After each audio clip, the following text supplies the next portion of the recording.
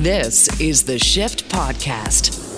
Today on the Shift Daily Podcast, companies are selling us dirt and marketing it to us as gold. One of the experts exposing this is Weston K., a leather worker with Rose Anvil. He's also a YouTuber. What he does is he cuts shoes and boots in half to expose the shocking ways that companies make them and their dirty marketing to mark up the prices. What's the worst storm you have lived through? Your calls and text with Hurricane Fiona tiptoeing up to the East Coast this weekend. And plus, are you okay with finding a parking spot? This is the Shift Podcast. Are you okay with finding a place to park? I feel like it's about a good attitude. Really? I think parking is as good as your attitude. But how does attitude play into parking?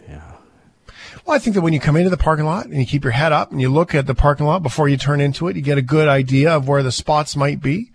You turn in, you have a positive attitude, and it generally works out. You get a pretty good parking spot. So your positive attitude somehow manifests a good spot near the front, is what you're trying to say there? Like, what's your basis in science for that? Yeah, no, I don't think it manifests a spot. It's like someone standing there like, whoa, good vibes, man. I better move my car so this guy can park here. I don't think it works like that. But I think what it does is that you go in with a clear head and then you're like, hey, look at that. That one's pretty close. I think when you're attached to being like in the front row, that's an attitude that doesn't work. But I think when you're open-minded, you go in and you're like, you kind of draw yourself to, the good spots and you find something close by and you're like, meh, I like that. Close by. Well done. Yeah, I guess I kind of see where you're going from there. And being more okay with having to park a little bit further away, I guess, depending on what you're buying and bringing back to your car. That's it. Yeah. It's all just the glass is half full. I think that's the thing. It works for me every single time I pull into a parking lot. Yeah, every time. I think tempered expectations. Like, don't go in expecting near the front, because you're probably going to be somewhat disappointed depending on the time of year. Now, I like to refer to it, and this is how I live, as a fierce calm. You're neither expecting, the greatest or expecting disaster. Sit in that middle, that fierce calm. Don't always chase one or dwell in the other. That's my advice for you. Thank you. There you go. Thank you for listening. All right. Profound. You want to subscribe to Brendan Kelly's TED Talk, feel free to reach out. Yeah. Brendan at itstheshift.ca. Sometimes when you're trying to park, you just can't find a spot. And sometimes when you're not in a rush, of course, you find all the spots. This is the way it goes. Murphy's Law, one might say. But sometimes an emergency happens and you just park wherever you can. Even the police need to find some unconventional places to park their squad cars while they do their work from time to time. But a police officer in Colorado found one place that you cannot park. The chief of the Platteville Police Department tells us one of his officers is on paid administrative leave after leaving his patrol car parked on train tracks and putting a suspect in the back seat. A train hit the car, seriously injuring the woman in custody in the back seat. Police haven't updated us on her condition or who she might be. Fort Lupton police say she was wanted for an incident of road rage miles away from where this crash happened. Okay. Whoa, that's from KVUE. The Colorado State Patrol is investigating the crash involving a train and the squad car. I'm guessing the police officer was not in the car at the time? No, he was not in the car. She was alone. I can only imagine the moment if you're the police officer. Choo choo. You turn around, you're like, oh no. Oh, crap. It actually takes a train over a mile to stop, to come to a stop. So why you would consider parking on a track? Like, that's ridiculous. Yeah, you think you'd be more aware, cop and all. Oh, yeah. Well. But the lady seems to be okay, injured, but okay based on the report. But, no parking on the train tracks, my friends. No parking on the train tracks. One place. I mean, it's inviting because there's usually always a spot, mostly because nobody wants to park on the train tracks for that very reason. Are you okay with vodka? Vodka? Yes. Yeah, vodka is like, okay, here's my philosophy on vodka. Vodka is the best alcohol when you are partying it up in high school, right? You can get it cheap. It's easy to drink, easy to mix. You can put it with anything. It's fine. But then what happens is you drink it when you're a bit younger, and then you realize it tastes disgusting. So you leave it alone. And then you come back to it when you're older and you find out that there's fancy vodka that actually doesn't taste like rubbing alcohol. And that is good. But I would still, every single time, pick gin over vodka. I think it's a very safe path of growth through vodka that you've described right there. We did learn that, by the way, that Ukrainian source of vodka is from Poland, even though that's old boundaries, that is now Ukrainian, but it's not actually vodka. Horilka is what we were told by our friends over in Ukraine, is actually the legit Ukrainian Polish vodka Horilka. I haven't learned that yet specifically, but that's what we were told. So it's good to know. BK, you don't drink much, but was vodka ever on your menu? Oh, like back in the day, vodka was always the cheapest, so that's why. And also, like, you had a few too many beers over the couple of weeks, and you realize you're starting to expand and get the little beer belly. Then you could always just have some vodka sodas. Yeah, keep it thin, right? Keep it low cal. Yeah. Oh, it does get the job done. Cheap, doesn't taste so great, kind of makes your eyes water, but if it's good stuff, it could be really, really nice. And thanks to the internet, we may have found a new way to get to the alcohol without the taste of vodka, which is too bad, but this is the cheap vodka. So here's what you need. You need cheap vodka and a Brita filter. This is what's happening online. Putting vodka through the Brita filter might actually change the flavor, they say. We are going to be putting some vodka through a Brita filter, and then we're going to compare how it tastes before and how it tastes after. Personally, I don't. Do you think it's going to work? No, I do not see this working at all. I don't think it distills it. When you drink, you want to get drunk. Let's be real. Will it make you less drunk? Will it make you less drunk? We are flying. Ooh. Non-filtered, cheap vodka.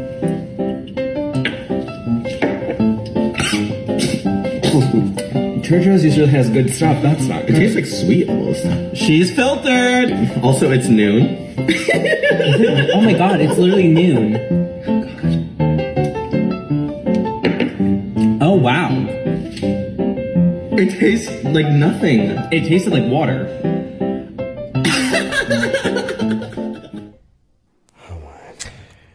I don't know how much they drank, but it must have been a cheap drunk to be giggling like that. Yeah. This isn't actually a new test, but TikTok has sort of brought it back into the conversation, as does TikTok. So does it actually work, or is that TikTok bogus?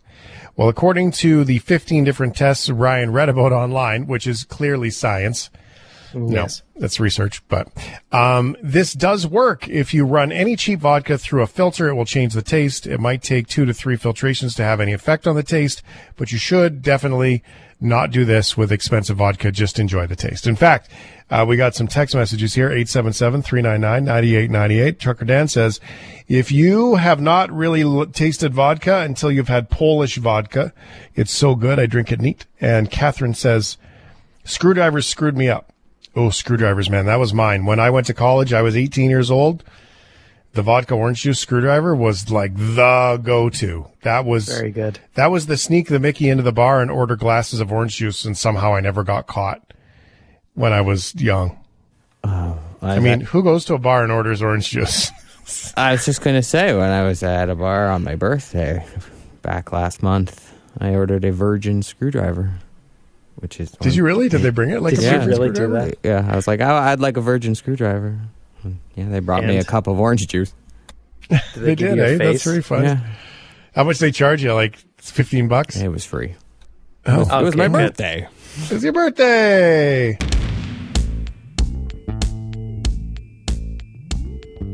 This is the Shift Podcast. It's not very often we really get excited. Everybody gets all excited about the same thing. Well, it's happening, and it's happening right now. We're excited about the same thing because of different reasons, though. We have shared here on The Shift about marketing as truth versus marketing as sales pitch. We've talked about that. We've talked about, creators that create. We've talked about all these things. Ryan has shared with us in his love affair for sneakers that there are some shady things going on in the world of the sneakers. Now, Ryan has gone out, and one of the authorities on the interwebs of all of this shady things going on the sneakers is a group called Rose Anvil, and Weston K is here with us to get into this conversation. Now, Weston, I don't know how old you are. I don't know, all these things, but I can tell you that since I've had a friend that's a millennial in my life, my sneaker spending has skyrocketed, and I blame him. How are you doing today? Thanks for being here. Yeah, I'm doing pretty good, and I'm 32. I just turned 32, so I'm right in the heat of that millennial that age range. Yeah. Yeah, you're right in the middle of it. So the sneaker thing is so popular, which I struggle with as a business owner, because for me, I'm like, all these people are investing in these assets that have no tracking, no structure in the business. There's no limited number things, organization to it all. It's not like other assets that have a structure to them. That's scary for me financially, for all these people that spend a bunch of money on it. Shoes are scary for you for a different reason, though. Yeah, so I kind of have a unique perspective on all this because I come from more of the work boot background, because I was raised in a really rural area. So I did firefighting, I did construction working. So I wasn't as involved with sneakers except for when I played basketball in high school and stuff. And so when we started the channel, we started doing boots first, which boots are built to a certain standard because of their purpose. And a lot of times the more money you spend, the higher quality materials you get.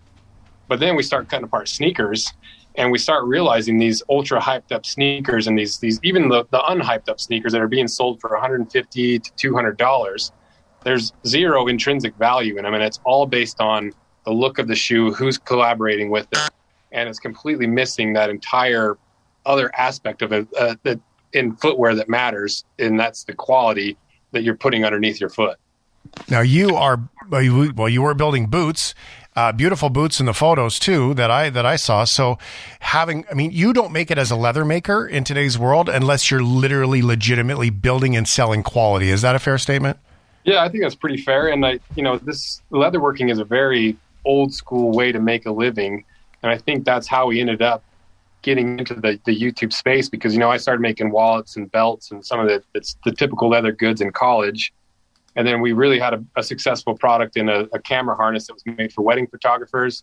And then COVID hit, and all of a sudden these more, not necessarily luxury, but things that you don't necessarily have to buy, the expensive handmade versions and belts and wallets and camera harnesses, those no longer were important to people, but quality was, because all of a sudden everyone's income got cut in half and everyone's jobs got derailed. And now they no longer have that as much income to just throw at things they want. And so now people are curious about, okay, well, if I'm going to spend my money on this sneaker, if I'm going to spend my money on these boots, like, what am I actually getting for that money?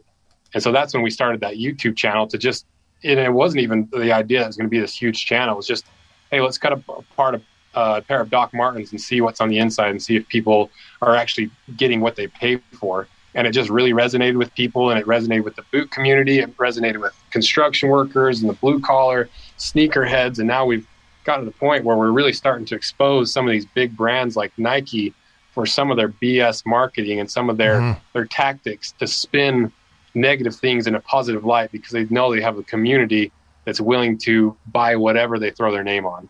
Yeah, and whatever they say it is. Before we get into the sneakers, I did want to acknowledge, I do love the belts, by the way. Like the leather, the sneaker conversation is one thing, but the leather work is outstanding. So I will share that at shiftheads.ca into our Facebook group so everyone can see that part, as well as the YouTube channel too, because I love those things. Now, Ryan has given me some specific examples of what it is that we're talking about here. We are speaking with Weston K. He's with Rose Anvil. They have an amazing YouTube channel. They literally cut shoes in half to see what they're made of. Now, Ryan, what was the pair that you had shared with me that it was an upsell for the sneaker company, from a normal sneaker and an upsell, and in fact, it's crappier? Well, there's been probably too many to count, but the one that shocked me was the Air Force One Weston, the fancy the Fresh. Thank you. So essentially, Nike decided, hey, you don't want to crease your Air Force Ones. It's a classic shoe. We've upped the quality. We've upped everything to make this the freshest looking pair of Air Forces, and we're going to charge you more for it. And then Weston, as you guys found, when you cut it in half, it was basically worse and more expensive than just a standard pair of Air Forces. Yeah, exactly. It was they basically just took their standard leather and made it softer with the idea that, well, if the leather's softer, it's not going to take a hard crease as much. And I don't know if they didn't test it or if they just got too far down the road and realized it creased more. But even after going to the gym once, the creasing was significantly worse than just a regular pair of Air Force Ones, because what they do is they take really cheap leather, and to make it look like a better leather, they just lay a fat layer of like polyurethane plastic on top of it. And that's why you see the plasticky looking sneakers. But the problem with that is when you have a really soft leather, that plastic top coat separates from the leather underneath. So you get those really big bubbling and creasing effect that you don't usually see in a higher quality leather. And so when they did that with the Air Force One leather, they basically just pre-creased all the leather. So all it takes is 5 steps, and all of a sudden you've creased your sneakers more than you would after an entire day in the regular pair of Air Force Ones. I remember when my kids got Air Force Ones and they were walking funny, like straight-legged ducks. Yeah. Because they didn't want to crease their Air Force Ones, right? I'm like, what are you doing? I'm like, oh, no creases, Dad. No creases. Okay, so Weston, what is you're obviously not making a whole lot of friends in the sneaker world, and we do try to keep positive here on the shift a little bit. So can we balance out one of the most surprising shoes for junk that you've observed, and then maybe some of the ones that were actually maybe not so bad? Can we balance that a little bit, maybe create some contrast? Yeah, I think there's a lot of interesting things happening in the footwear world. For sneakers in particular, there's a lot of these up-and-coming smaller brands who are making premium versions of the old school sneakers that are getting really popular. And maybe more importantly, these giant corporations like Nike and Adidas and stuff, they've completely removed the handcrafted feel and the American-made aspect of products that are being sold to Americans. And you see a lot of these brands popping up with the boot community of like handmade boots in the Pacific Northwest, like Whites and Nicks, and like that real value, but it doesn't really translate to sneakers. But you do have some really high quality sneakers still being made across the world. One of the best sneakers we've ever cut apart was made by a brand called Crown Northampton, and they're based in Northampton, England, and they make sneakers like hand stitch everything. They use the highest quality leather. They do everything that you could possibly do to a sneaker to make it as high quality as possible. And so the capabilities out there. There's factories making the highest quality sneakers out there. It's just some of these bigger brands, they're all about the margin. They're all about getting people to buy sneakers more often. And but I think there's a little bit of a turning of the tide when it comes to understanding quality and people wanting to invest in one thing rather than several things that wear out over time with planned obsolescence. And so we've seen a lot of this even with the YouTube channel, where people are wanting to support these brands that are making the highest quality products possible because they've seen, okay, well, maybe the world's not as stable as we thought it was. You know what? Maybe I do need to invest in some stuff that's going to last me a long time. And so there seems like there is a resurgence in a desire for quality. Now, you're a young man, and you said you're sort of in that millennial pocket.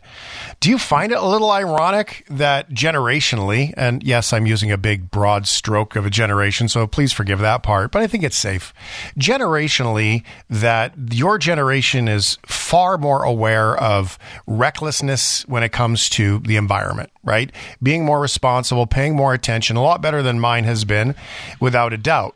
I find this extremely ironic that this generation that jumps up and down about, the climate change and the environment and waste is actively wasting one of the worst products of petroleum-based products, for the most part, out there, and they're actively spending more and more money, constantly raising the value to do it. That must sit weird with you as a guy who's trying to do it properly. Yeah, and I think I don't know if it does seem like the millennial group has a lack of awareness when it comes to irony. it's just like they talk about all these like these things that are so important to them, and at the same time they're carrying around an iPhone that was made by not necessarily slave labor, but about as close to slave labor as you can get. And that's another part of the thing that we're always trying to show people is like a lot of this, I think these attitudes is just a lack of information.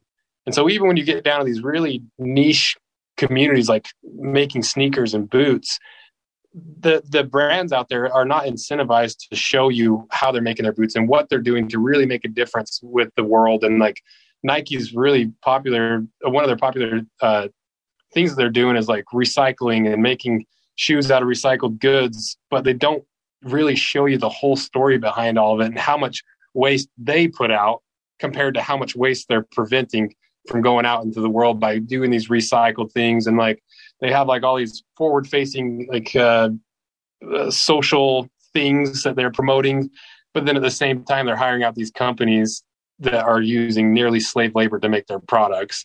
And so it just seems like this whole lack of awareness of irony is across the board, especially with the millennial group. And I don't really know why it's that way. It's just, I don't know if it's because maybe your generation, it wasn't shoved down people's throats so much when it comes to conservation and recycling. And maybe we were raised with that. And so it's on the forefront of our minds, but there definitely is a lot of irony out there with it. Well, end of life really is the new look, right? If we want to simplify the conversation, is that organizations that are being aware are looking at my product end of life. What does end of life look like? And even the recycled products that we're seeing here, these are made out of recycled bottles, but there's still no end of life for that, right? Yeah. There's nothing that's there for that. All right, I don't want to beat up on that part too much. You cut shoes in half to see if they are any good. Let's talk about the worst, as bad as it gets. Maybe the biggest ripoff, in your opinion, of shoes where we as consumers are getting soaked. Do you have a worst offender? That's the tough can one. Can you nail down one worst offender? Yeah, it's well, honestly, the one we talked about is up there with the most embarrassing and most heinous version of crafting a narrative and completely making a product that is not what it was. That Air Force One Fresh was designed to be a shoe with premium leather that was supposed to be better in every way, but it just wasn't.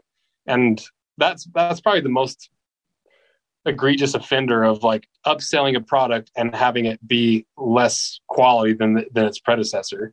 But basically anything those brands put out, any of the big brands that are putting out products, they just don't make good shoes. Like there's some of their performance shoes are okay, like some of their basketball lines and some of their purpose-built shoes are, but they're casual shoes. I don't know how they price them, but it sure seems arbitrary, and it seems like a lot of the money is going towards the corporation and not being funneled back to the consumer to try to make better products for them that's going to last longer, that's going to give them the product that they could have had at the same price it was made by somebody other than that giant corporation. Rose Anvil, they do a bunch of leather work too, but part of their stand is quality, and they cut shoes in half. Ryan O'Donnell is here, and this is Weston K with us chatting from Rose Anvil. Is there one product or thing that you've found in a shoe that you found most surprising? Like, is it a steel shank or a plastic something, or something that you were like, why is this here? Is there a surprising piece of a shoe that surprised you the most? I mean, as a leather maker, yours is built in, tried and tested, quality? Yeah, I think just generally there's this interesting thing that happens with boots and shoes, that when there's something that needs to be hidden or when there's a corner that needs to be cut, it's always on the inside of the shoe, because you want to keep the outside of the shoe appearance perfect, and you want it to look like quality. You want people to hold the shoe and think that it was money well spent. But the vast majority of people are not cutting their boots and shoes in half. And so it's the little stuff they hide on the inside, whether it's just subpar leather on the inside, or when they, maybe some of the more funny ones is when they do these retro sneakers that have old school technology, like the Reebok pumps, or we're doing the Adidas forums right now where they have these technologies, and on the outside, it looks like the whole shoe is lined with this tech. And then you cut it in half and you realize it's just a small square pad that just makes it look like through a little peephole that the whole shoe is lined with this, when in all reality it's not. Those are my favorite ones, because you bust these brands making shoes look like they have some sort of performance technology throughout the entire shoe, right, and it doesn't have any at all. That's some sort of honeycomb something fancy moon juice. Yeah, Hexalite Reebok was maybe one of the worst offenders. I think of golf balls is another bad, unrelated to this, but golf balls, because every year, like, your new golf ball is 4 yards further. And if that's the case, since I started golfing, I would hit the golf ball like 600 yards. Like, and I'm still hitting it the same distance, actually probably a little bit less. Let's be honest. This is fascinating. Ryan, is there one particular brand you were curious about sneakers or do we just want to let this go so you don't get heartbroken anymore? It's actually kind of rewarding to see, like, yes, I fall for the traps as the average sneakerhead. I mean, I don't have an absurd collection, but it's kind of refreshing actually to see through, like, the veil curtain that they show up. And, when you guys kind of, cut Adidas shoes in half and see, okay, there is a full thing of Boost comfortable material. That's rewarding. So there's good and bad. But the one thing that I was really curious about, Weston, is you see it everywhere. And it's whether it's a tiny thing of suede on top of plastic or synthetic leather all over the shoe. It seems like more and more of the products that everybody's buying these days are just completely covered in synthetic replacements for the natural material.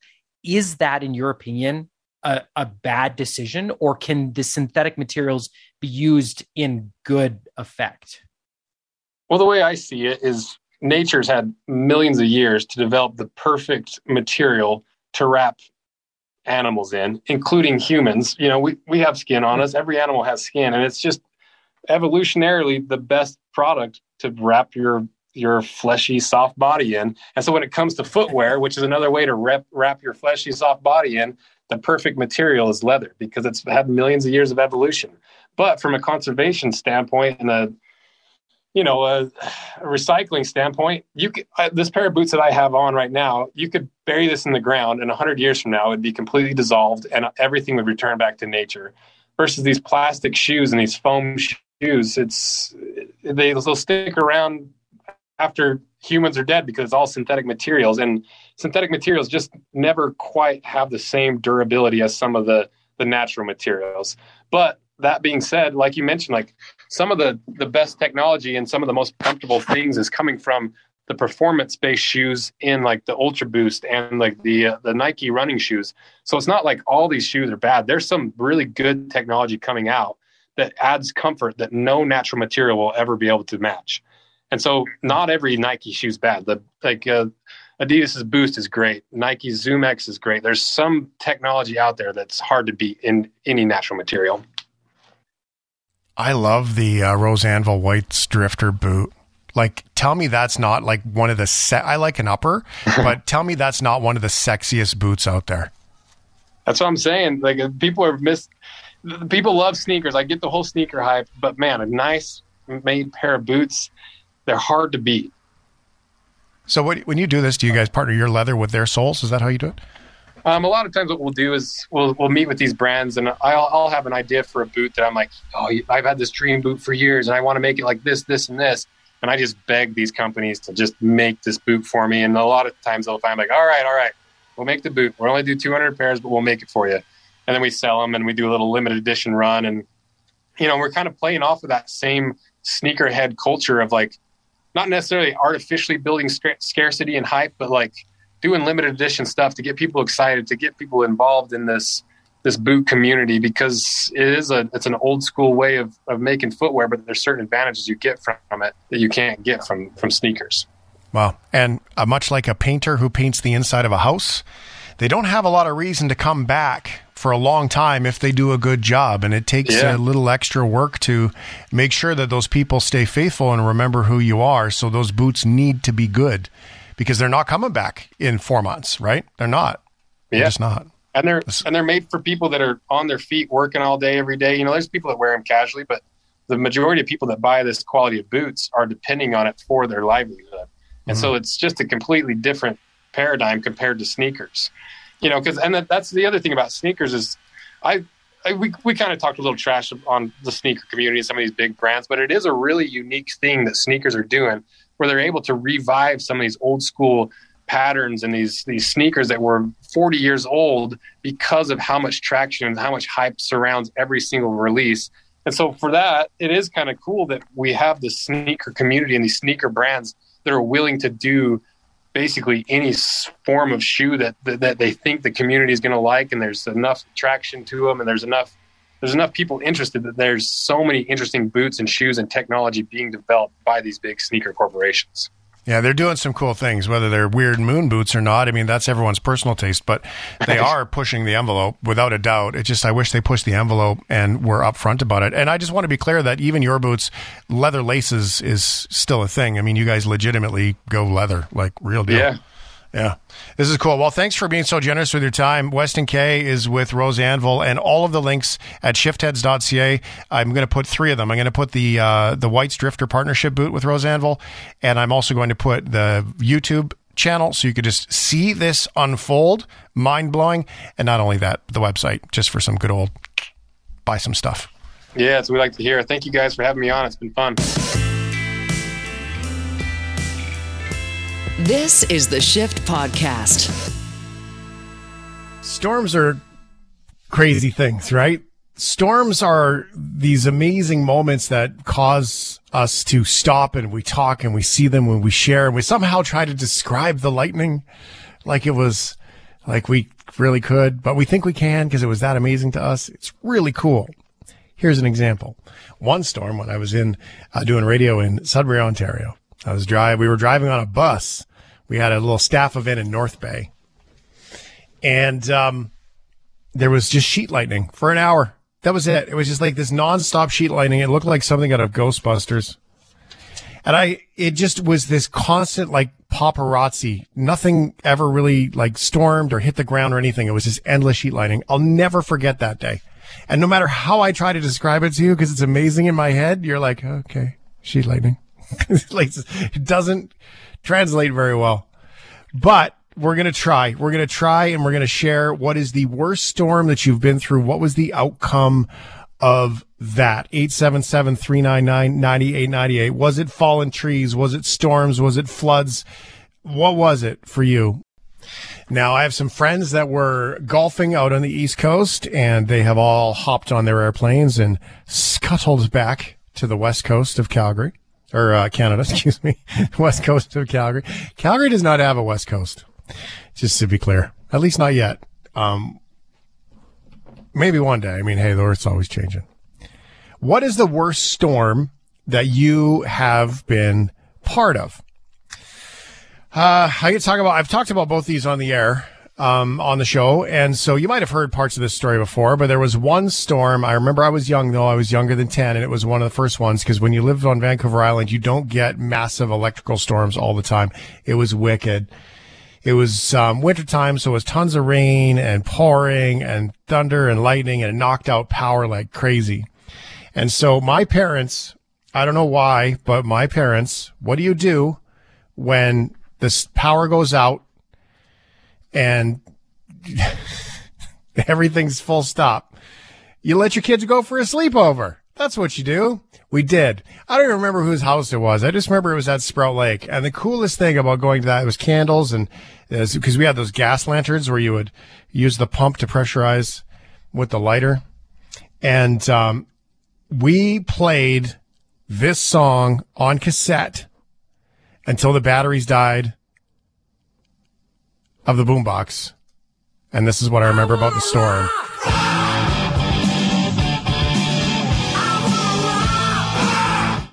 Nonstop. That was it. That was the reminder for me about why that storm. Trees down. There was houses with dips in the roof because a tree would fall on the roof of the house. It was crazy. It was wild. What is the most wild storm that you've been through? Tell us your story. Catherine's in Surrey, 877-399-9898. Hey, Kat. Hey, that sheet lightning is cool. And I've never seen it until I moved to Ottawa. And it is really, I know what you're talking about. It's cool. And I never saw it in my life, ever, until I went to Ottawa. But my story is when I lived in Ottawa in 2000, I was just near the window, and there was no warning. And all of a sudden, bam, right? And I've never heard thunder that loud. And I don't know if it was the first year they ever had tornadoes in Ottawa, but it ripped the roof right off the supermarket, part of the roof, and it ripped up the bus shelter, and that was in Gloucester. I couldn't believe it. I'm going, I don't want to live here. Oh, it's beautiful there. I love that. That's cool. That's an amazing. The ice storm also would be probably another one we could add to that list too. Amazing. Catherine, thank you very much for your call. 877-399-9898. What is the wildest storm that you've ever lived through? It does make you think of more of them too. You don't really realize it until you start talking about it. It's kind of like Good News Tuesday, except it's like Thunderstorm Thursday here on the shift. Storm stories make storm story babies. Just shift that around a little bit. All right, in Calgary, we have Malad here. Hey, Malad. Yes, it was May of 1987. And at that time, I was in Stampede Wrestling, and we did the show Saturday night up in Edmonton. And we always left to Edmonton, and we come back to Calgary. Well, everything was going great until we got to Lacombe, and it started snowing, and I mean snowing and snowing, that we went right through Red Deer, didn't even notice that we went through Red Deer Gasoline Alley, and we would get in a ditch, at least 4 times, and there was 12 guys in the van, and we'd push it out, and finally we were 8 kilometers north of Olds, and we couldn't get ourselves out, and we were stuck in the van, and I mean, it was blizzarding like you wouldn't believe. And then the RCMP came in the morning, and they rescued us, and it was still snowing and blizzarding, where we had one guy walking beside the van, kicking the snow to find out we're still on the road. That's how bad that was. 1987 in May. Scary, hey? I bet. It was, and there was a lot of Americans in there. They were freaking. The Americans they just didn't know what to do. It's amazing. It's fascinating. Malad, thank you very much for that. Curious to hear more of your Stampede Wrestling stories one day, if you will humor us. Penny is in Kamloops. Hi, Penny. Hi. How are you? I'm good, thank you, Penny. Tell me about your storm. Well, this was back in 1967. And I was just getting ready to go into grade 7. You know how when you go to school, you have, who had the best story to tell over the summer? Well, I had the very best one. We were driving through Wyoming from Arkansas to Washington. We were driving through Wyoming. It was a beautiful sunny day. Then all of a sudden, it was like someone was taking a black window shade and just going across the sky, and it was black. All of a sudden, it was like daylight. Within 5 minutes, it was black, and there was lightning going sideways across the sky all over the place, just sideways completely. And then the rain started coming. And then, you know how you see the tornado on The Wizard of Oz? You know, Absolutely. that twister thing? You could see one off to the right. We were in a little tiny red Ford Falcon, 3 girls in the back seat, Mom and Dad in the front. You could see off to your right this tornado, just like off The Wizard of Oz. And it was coming towards us. And then way behind us out the back window, you could see another tornado. And Mom says, just pray, girls, just pray, And so pretty soon you couldn't see the tornado to the right because it was over the top of us. And we just keep driving down the highway, but you could feel the car lift up off the road and set back down, and lift up off the road and set back down. It was the craziest thing ever. And then pretty soon we drove out of this storm. We pull into a gas station on the other side, and the people said, "Did you come off that highway? Didn't you know there's tornadoes on that highway?"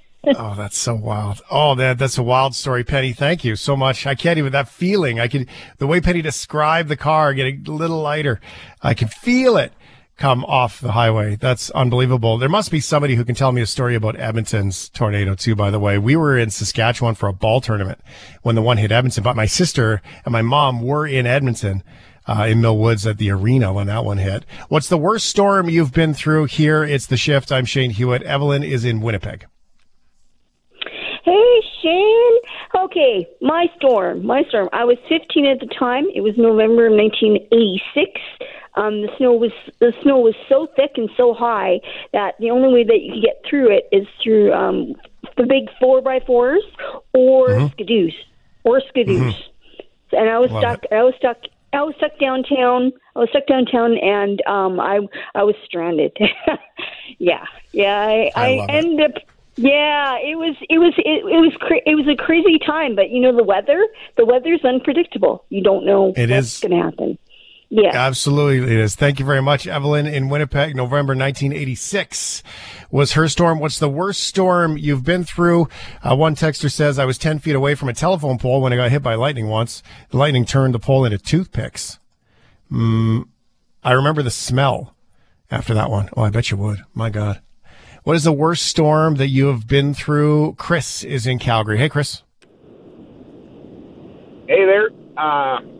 I'm from Saskatchewan originally, and I had been through 3 tornado near misses, so I thought that was cool. But then I moved to Florida for a short time, and most of the locals, this is back in 2004, most of the locals had evacuated. There was me and one other guy in my neighborhood that didn't evacuate because we thought these were overreactive people. They had evacuated a few times in a windy day in Pitcher Creek.